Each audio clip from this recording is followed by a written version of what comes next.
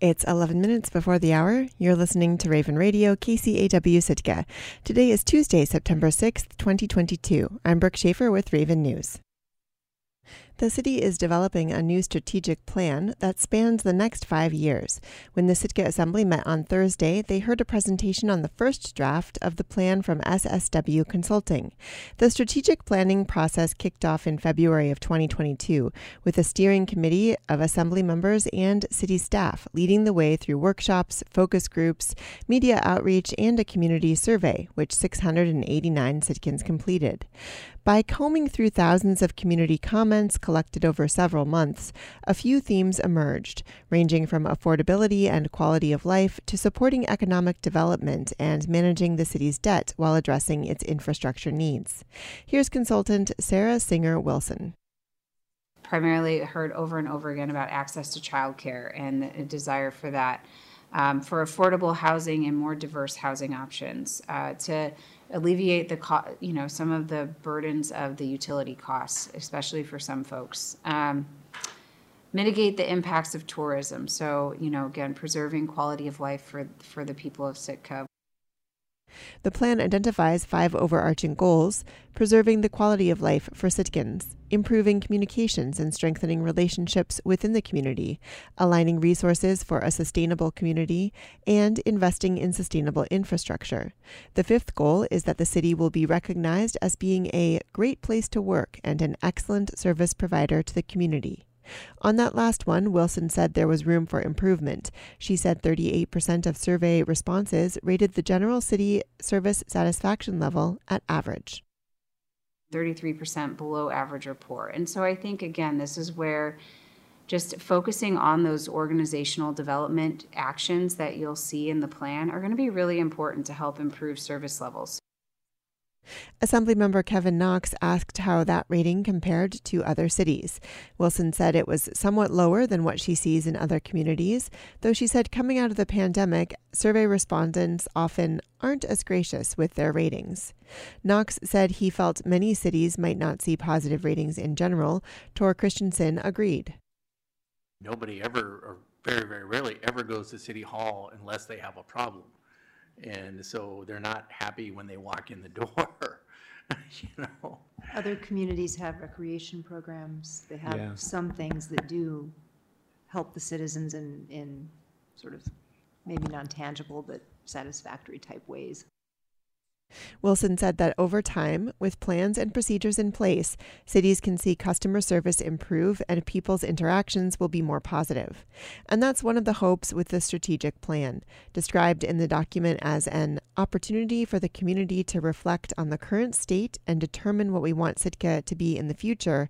It's not to be confused with the city's comprehensive plan, which focuses on more long-range planning. A strategic plan is more short-term and tactical.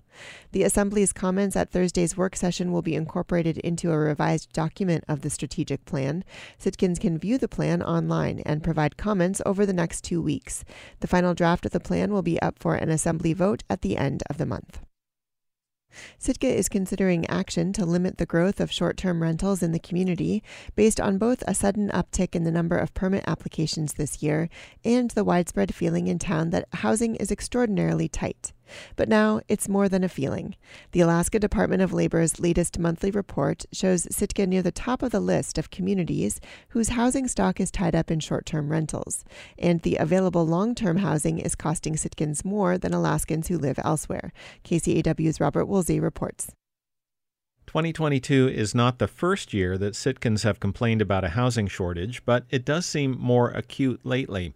In just the last few days, on a social media page called Sitka Housing Leads, there are 5 new postings in search of places to live by a tidy non-smoker, by someone hoping for 2 to 3 bedrooms not more than $1,600 a month, and by someone desperately in search of a place for themselves and a medium lab dog mix through November who is open to anything.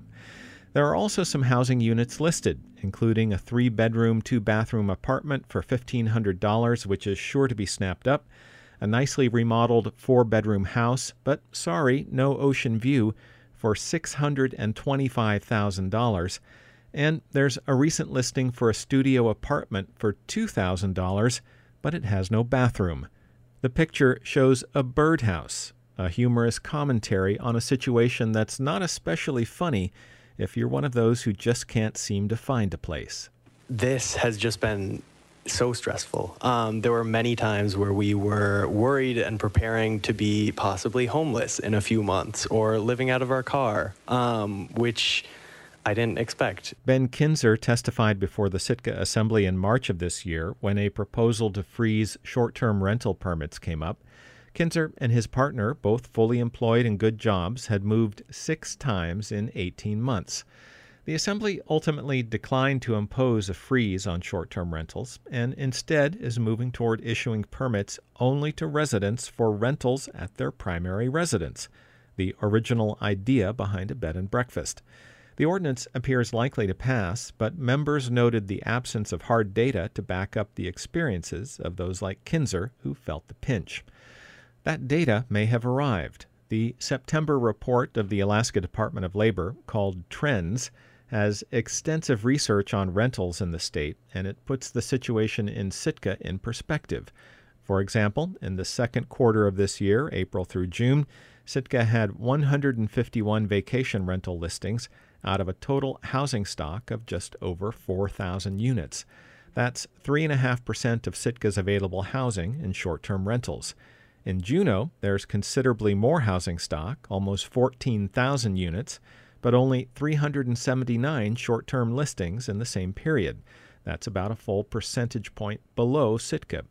Kodiak falls into the same range as Juneau, 2.5% of housing is short-term, and Ketchikan is even lower at 1.9%. In fact, the only place to top Sitka is the Kenai Peninsula, with a whopping 6.8% of available housing listed as short-term rentals. Where Sitka and Kenai diverge, though, is in the cost of long-term housing. Kenai ranks lowest in the state, with residents spending 22% of their wages to pay an average rent of just over $1,000. Sitkans, on the other hand, are at the top of the list, paying 31% of their wages to pay an average rent that is $350 more than Kenai. The last piece of the housing puzzle in Sitka doesn't quite fit as easily into the scarcity picture. While a lot of Sitka's available housing is tied up in short-term rentals, the vacancy rate for long-term housing is the highest in the state, 7.6%. Gunnar Schultz, the research economist in Juneau who authored the report in Trends, wrote, "Rising costs and waning pandemic supports have increased the burden on tenants. The prices of big budget items such as food and gas have risen substantially over the last year. Meanwhile, eviction moratoriums, stimulus payments, expanded unemployment benefits, and emergency rental assistance have all expired, adding unusual twists to affordability calculations."